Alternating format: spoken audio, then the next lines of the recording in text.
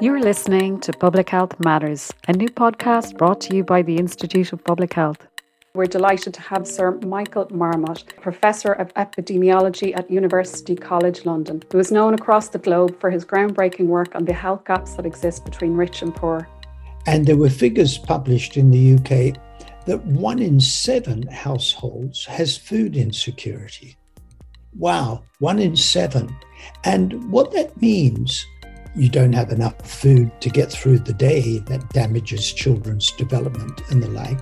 And paradoxically, it's related to obesity.